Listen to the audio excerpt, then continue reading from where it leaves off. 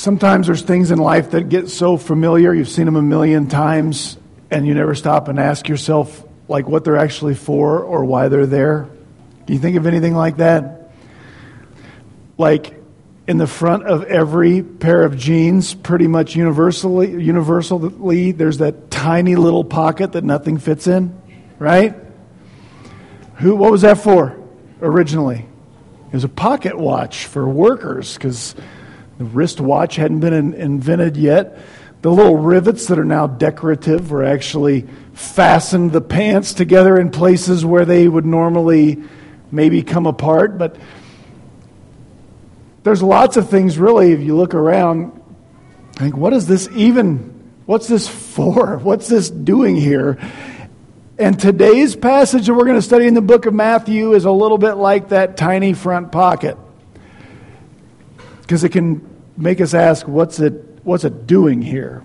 We're going to read and study through the story of the execution of John the Baptist at the hands of Herod. And we're in the middle of the story about Jesus and his disciples. And if we're following the arc of the story of the book of Matthew, Jesus just told us a bunch of kingdom parables. The kingdom of heaven is like, he said, it's a field. And some people, the seed of the word can't get in their hearts. And there's reasons why it doesn't grow. We don't grow from our lives the harvest God wants. The kingdom of heaven is like a treasure. It's like a pearl. Not everybody's getting in. Some fish will be keepers. Some will be thrown into judgment. He's told us the kingdom parables. Then starting next week, Jesus is going to start to show what he can do with people who are a part of his kingdom. Every miracle of Jesus is miraculous, right, by definition. But next week he's going to feed a stadium-sized crowd full of people using 5 loaves and 2 fish. Remember that story? Then he's going to walk on water in the next story. And in between those kingdom parables and those miracles, stuck in the middle, last week Jesus are 2 stories of rejection. Last week Jesus was rejected in his hometown of Nazareth. And today his cousin John the Baptist will be executed. And it doesn't happen chronologically. Matthew tells us as much. But he put it here on purpose. So here's what we're going to do today.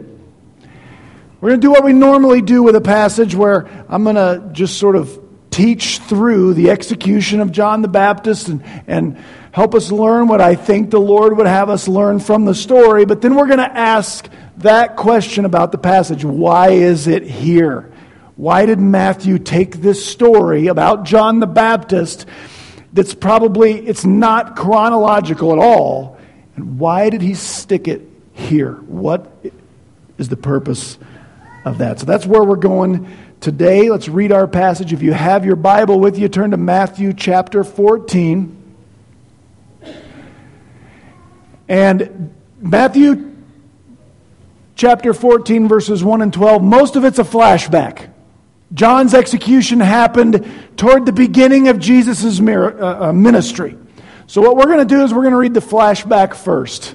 So we're going to start in verse 3 and read through verse 12 and then come back and read verses 1 and 2. This is the flashback that Matthew wants to share with us today. Matthew 14, beginning in verse 3. For when Herod had John arrested, he bound John and put him in prison because of Herodias, the wife of his brother Philip, Herod's brother Philip. Because John had been saying to Herod, it's not lawful for you to have her. Although Herod wanted to put him to death, he feared the crowd because the crowd regarded John as a prophet. But when Herod's birthday came, the daughter of Herodias danced before them and pleased Herod so much that he promised with an oath to give her whatever she asked. Having been prompted by her mother, she said, "Give me here on a platter the head of John the Baptist." Verse 9. Although Herod was grieved, the king commanded it to be given because of his oaths and because of his dinner guests. He sent and had John beheaded in the prison, and his head was brought on a platter and given to the girl, and she brought it to her mother. John's disciples came and took away his body and buried it, and they went and reported it to Jesus. Now we flash back forward verses 1 and 2 to the contemporary time where we read this.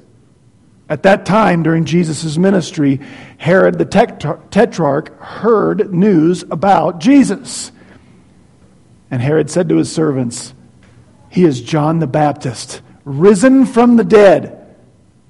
And that is why there are miraculous powers at work in Jesus. There's our passage for the day. What are we supposed to learn from that? First, I think I have to explain a little bit about the family tree. Sam, is there a black remote back there someplace that does that? All right. No, not that one. There's a laser pointer. Talk amongst yourselves. I'll be right back.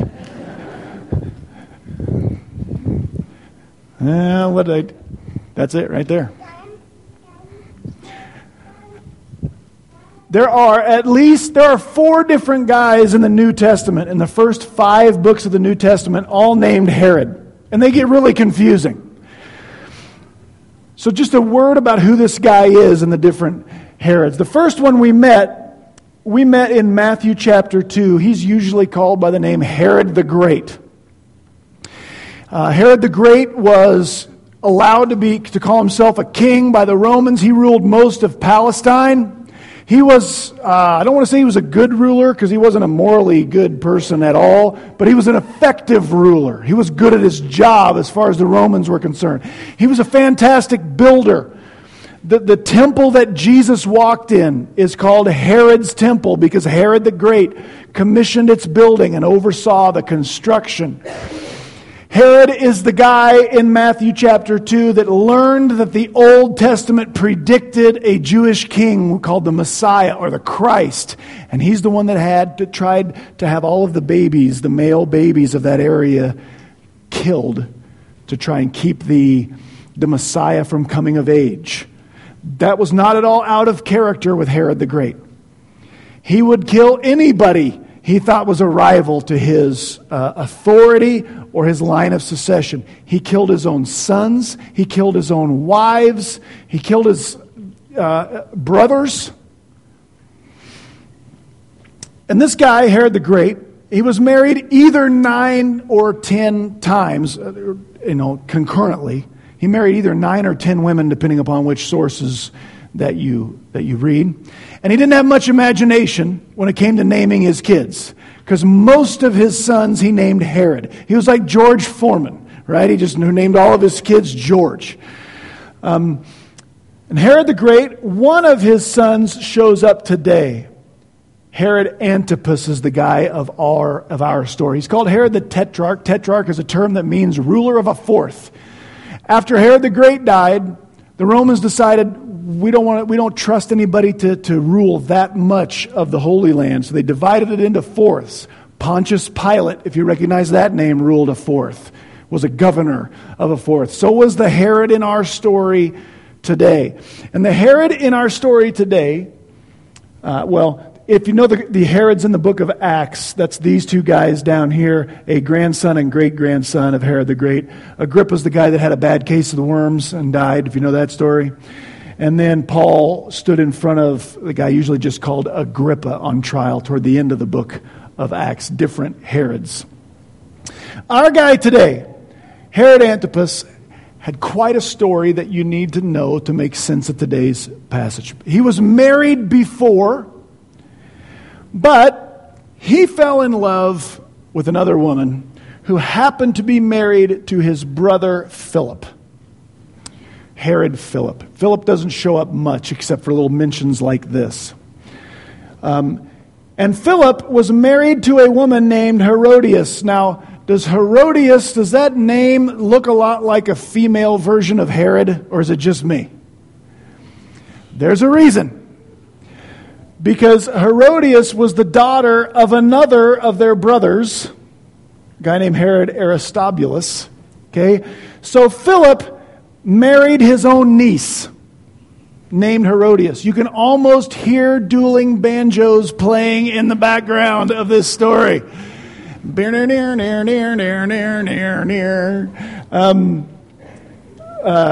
I just made somebody have a really uncomfortable conversation with their kids after this, but sorry. All right, so Philip is married to his niece.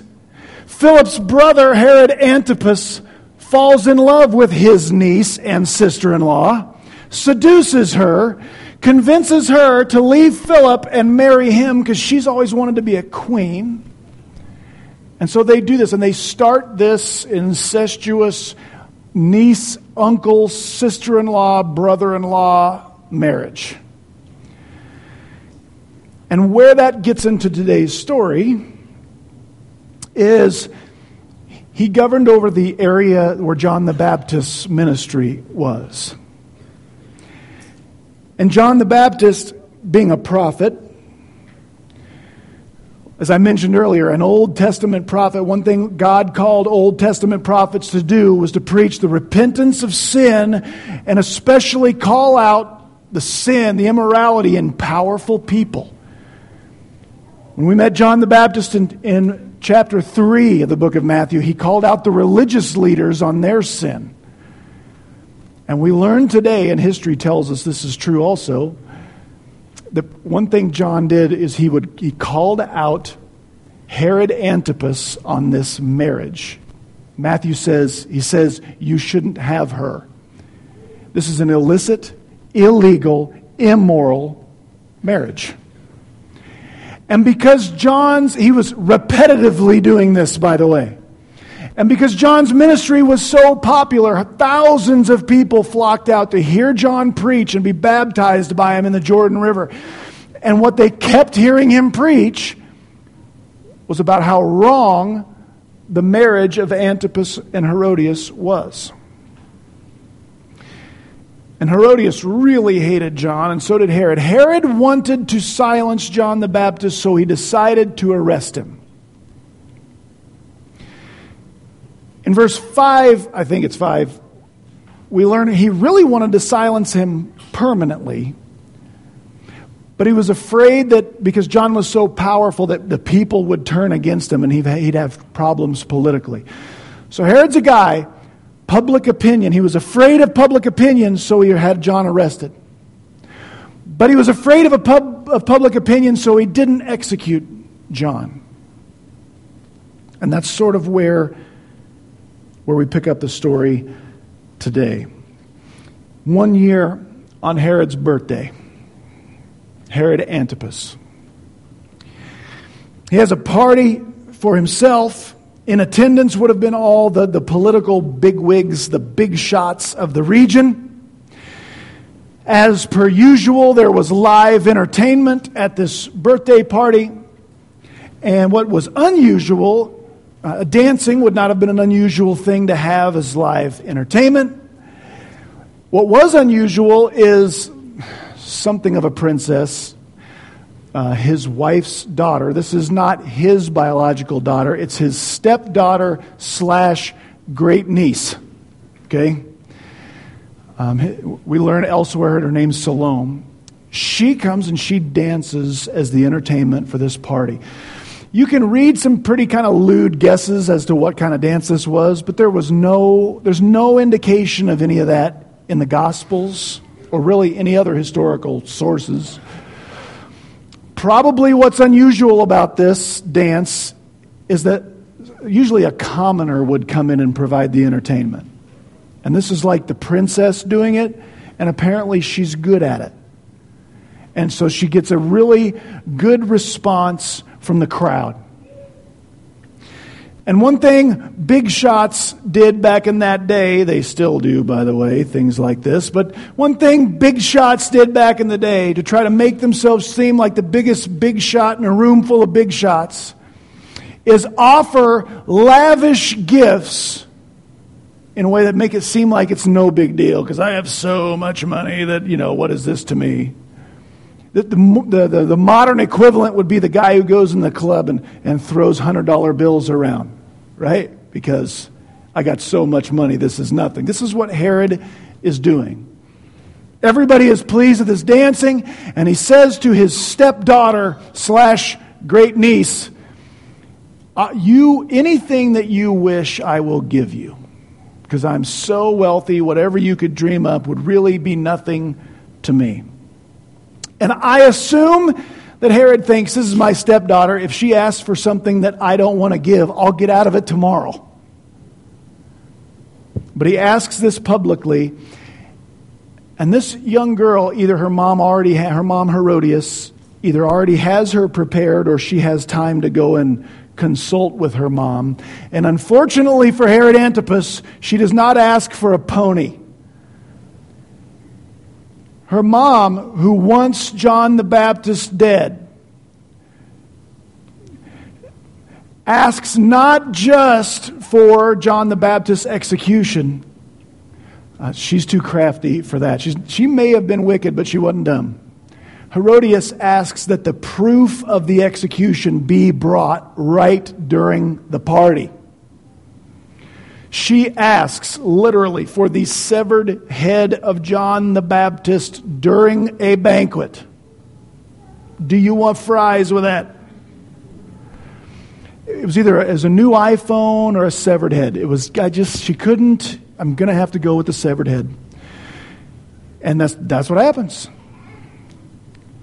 That's how John the Baptist came to die. Because Herodias knows how her husband works. He makes his decisions based on the public opinion that's around him. You'll notice that Matthew says that he even though this grieved the king, because of his oath and because of what? Because of his dinner guests. He has John the Baptist executed because he doesn't want to look like a sissy in front of his friends. And that's how John the Baptist came to die.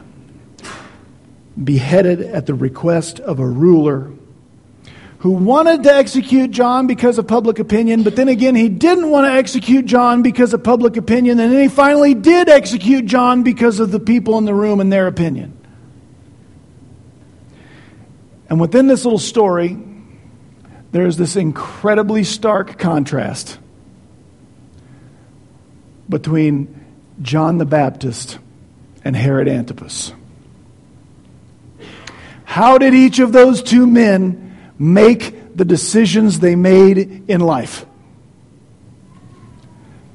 Herod Antipas made his decisions based on what everyone else might think about him. He allowed his life to be aimed at 1,000,000 different moving targets. What will those people think? Well, what will those people think? Well, what will these people in the room think? Whereas John the Baptist aimed his life at what would glorify his God, the target that never moves. Both men lived for approval, just the approval of different people. And now I want you to see where living a life like Herod lived, making your decisions, letting other people's opinions of you set what decisions you make. I want you to see from verses 1 and 2 of Matthew chapter 14 where that leaves a person. And we see it in Herod's response to learning about Jesus. All that I just explained happened a year before this. Okay, John the Baptist is executed. And then Herod starts to learn that there's a new Jew in town. From the same family as John the Baptist, whether he knows that or not. Jesus is his name, and he's got miraculous power and authoritative preaching, and he's developing a following. And verse 1, at that time, Herod the Tetrarch heard these reports about Jesus. Verse 2, and he said to his servants, Jesus is John the Baptist. He's been raised from the dead. And that's why there's miraculous powers working in Jesus, because he's a reincarnation of John the Baptist. Do you hear what he's saying there? I'm about to get it for what I did to John the Baptist. There's a couple things we can learn from Herod's response here. The first one is this. It's really difficult to explain Jesus if you don't believe that Jesus was who he said he was. Jesus claimed, come back the next few weeks, we're going to see Jesus very clearly call himself God. Allow himself to be worshiped as God. He's going to show himself to be Israel's good shepherd. He's going to he called himself God. He called himself the bread of life. He called himself the narrow gate. He said there's no way to God except through me. He's Savior. He's Messiah. He's God in the flesh. That's what Jesus said about himself. Now, if you don't want to believe that about Jesus, the question is, what do you do with Jesus? How do you explain Jesus? Here's what a lot of people like to try to do. We try to say, Jesus is a good example. Jesus was a good teacher. We should follow Jesus' teaching, but I don't go in for all that stuff about God in the flesh, virgin birth, Savior of the world, only way to heaven. That's a bridge too far. But we can't do that honestly. Here's why. I'll prove this to you. Let's say your child has started school in the last, few weeks here. And your little one comes home from school and you've entrusted his or her little life to the teaching and example of a classroom teacher. And your little one comes home and you say, how was school today? Oh, it was great. How's your teacher? Oh, I love her. Well, why do you love her so much? Well, she tells me she's God. And she tells me I should worship her. And she tells me she's the only way to get to heaven. Would you say, well, as long as she teaches good things, you hang right in there? No. You'd say, your teacher is crackers. We got to do something different. You'd say but that's Jesus. That's what he said about himself. And if that's not, how do you follow someone who claims to be God if you don't believe he's God? Why would you? If Jesus wasn't all that he said he was, he's David Koresh without the firearms. So you may not come to this conclusion that he's another Jewish prophet reincarnated, but that makes as much sense as anything else. So that's the first thing we learn from Herod's response. But the main one, the second thing we learn from Herod's reaction to Jesus, is that any time someone allows their life and their decisions to be made based on someone else's opinion, a guilty conscience always is the result. Is Herod really haunted by the ghost of John the Baptist? No, because Jesus was not the ghost of John the Baptist. What is haunting Herod? What's haunting Herod is he knew he shouldn't have had John the Baptist executed, and he did it anyway because he didn't want to look like a sissy in front of his friends. That's what's haunting Herod. And I am telling you, and I've lived it, I'm not telling you that it is likely, if you make your decisions based on what other people will think about you, I am not telling you that you are likely to regret those decisions and be haunted by your conscience later. I am guaranteeing it. And here's how I can be so sure. The only way that won't be true is if you always hang around with people who 100% of the time agree with you. And who 100% of the time have your best interests at heart. Always. And that's never true. Because you hang around people like us. And if you let people who don't agree with you all the time set the course of your decisions, there will come a time where you'll make a decision you don't agree with even while you're making it.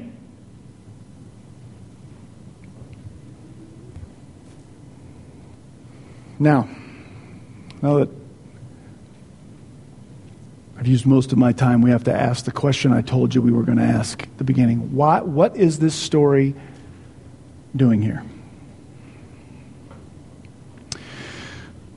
You know, let me remind you where it is. Matthew told us the parables of the kingdom. The kingdom of heaven's like a treasure hidden in the field. We should be willing to give up all that we have to have that treasure, which is eternal life, access to the kingdom. It's the pearl of great price. Not everybody's getting in.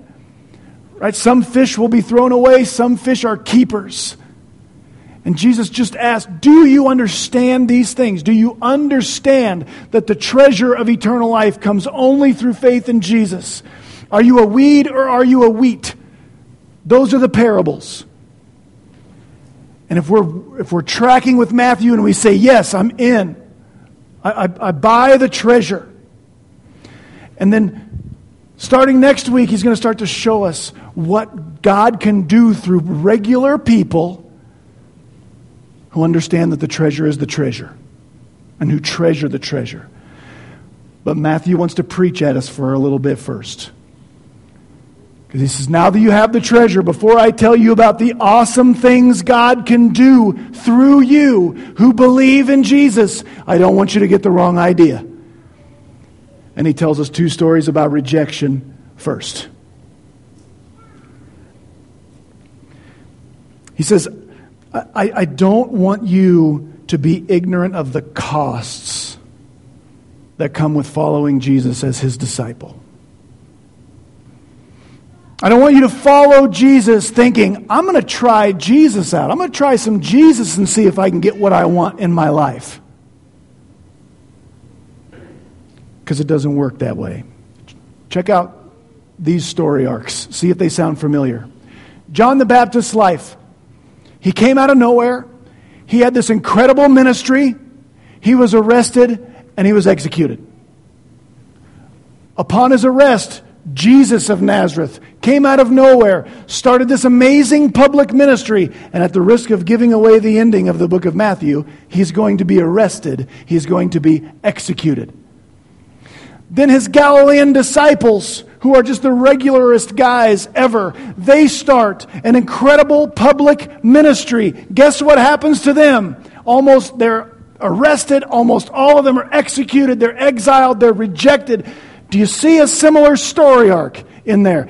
Well, guess who the baton has been handed to now? Matthew is saying, he's already told us, I want you to have the treasure, the pearl of great price, eternal life. I want you to possess that and treasure that, but don't be ignorant.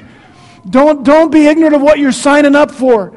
We do not follow Jesus faithfully so he'll make everything go right for us in the world. It didn't work that way for John the Baptist. It didn't work that way for Jesus. It didn't work that way for the disciples. Why would we think it would work that way for us? And Matthew wrote this like late in his life, I believe after his friends started getting killed.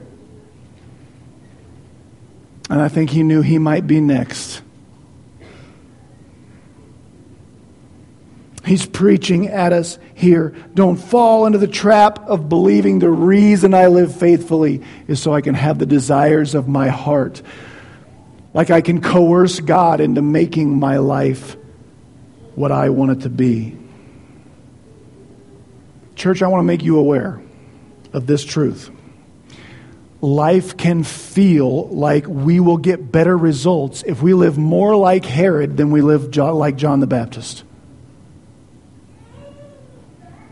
It can feel like if I just do what everyone wants me to do, if I just try to be like everyone else I admire, if I just make my decisions based on that, it can feel like I'll have more friends and more acceptance and more fun and more respect and all those things. And in very short-term examples, that's true. Because I can get myself out of a difficult conversation with you by telling you what you want to hear. Right? Whether I agree with it or not. But living my life as a disciple of Jesus is kind of the opposite. Instead of aiming my life at all those million different moving targets, if I aim my life at what makes the biggest deal out of Jesus, and hear that correctly, I did not say aiming my life at morality and goodness. There's a difference. Because sometimes we aim our lives at morality or goodness because that will get us acceptance in the circles that we happen to be in. If I aim my life at the unmoving target of what makes the biggest deal out of Jesus Christ, some morality and goodness will come with that target. But if I'm just using morality to get acceptance, I'll compromise on that bad boy just as quickly as I will the other way. But if I aim my life at what makes the biggest deal out of Jesus, in the short term, that may bring discomfort. It often will. It certainly did for John and Jesus and the disciples. But in the long run, my conscience will be clearer. My friends will be truer. Because they will know what to expect from me. They will respect my decisions even when I disagree with them. I won't be as wishy-washy. It won't be those situations where I tell this person this and that person that, and then they talk to one another and say, well, he said this to me. Well, he said that to me. Well, what's with that guy?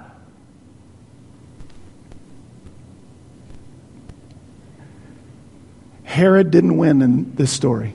Herod is not the winner in this story. John the Baptist is the winner in this story. And I want to ask you a question that I don't want you to answer too quickly, but I want you to answer it. Who do you want to be more like? John the Baptist or Herod? Who do you want to be more like? John the Baptist or Herod? Here's why I say don't answer that too quickly, because John the Baptist, if you were paying attention, he got his head cut off. Herod lived in a palace. He had all the finest things in life. When he had a birthday party, the biggest big shots in the region would come.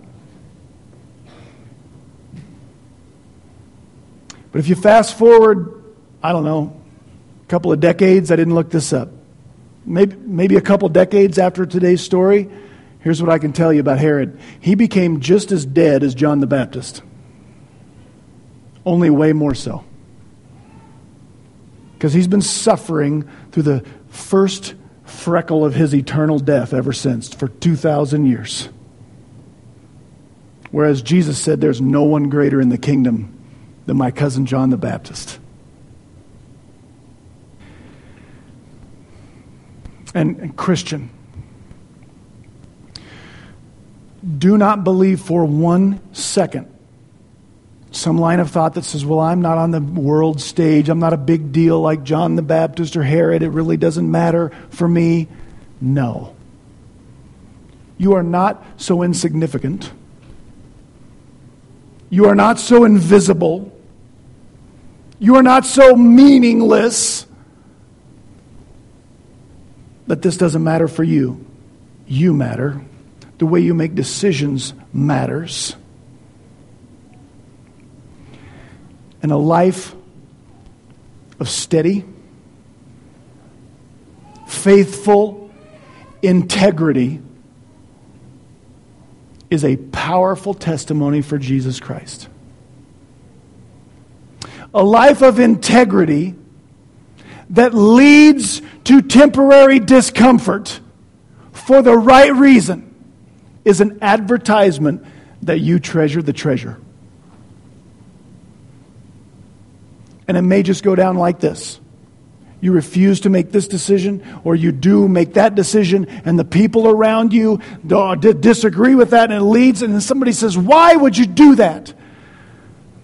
And you can say, listen, I love you, and I don't want to hurt you, and I don't want to disappoint you, but here's why I can't do X, or here's why I must do Y. Because I'm convinced this is what my Lord would have me do. And I live for the one who died for me. Church, live your life as one aimed at the unmoving target of the glory of Jesus Christ. Not aimed at comfort, not aimed at popularity, not aimed at public opinion. It's often an uncomfortable aim, but it will be eternally worth it. Amen? Pray with me. Father God, I thank you so much for the example of John the Baptist. Someone who is willing to be imprisoned and martyred simply to make a big deal out of you. He struggled with his own doubts and his own worries and his own anxiety. We saw that earlier. But those things didn't control his decision making. You did. We want to be people like that, Lord.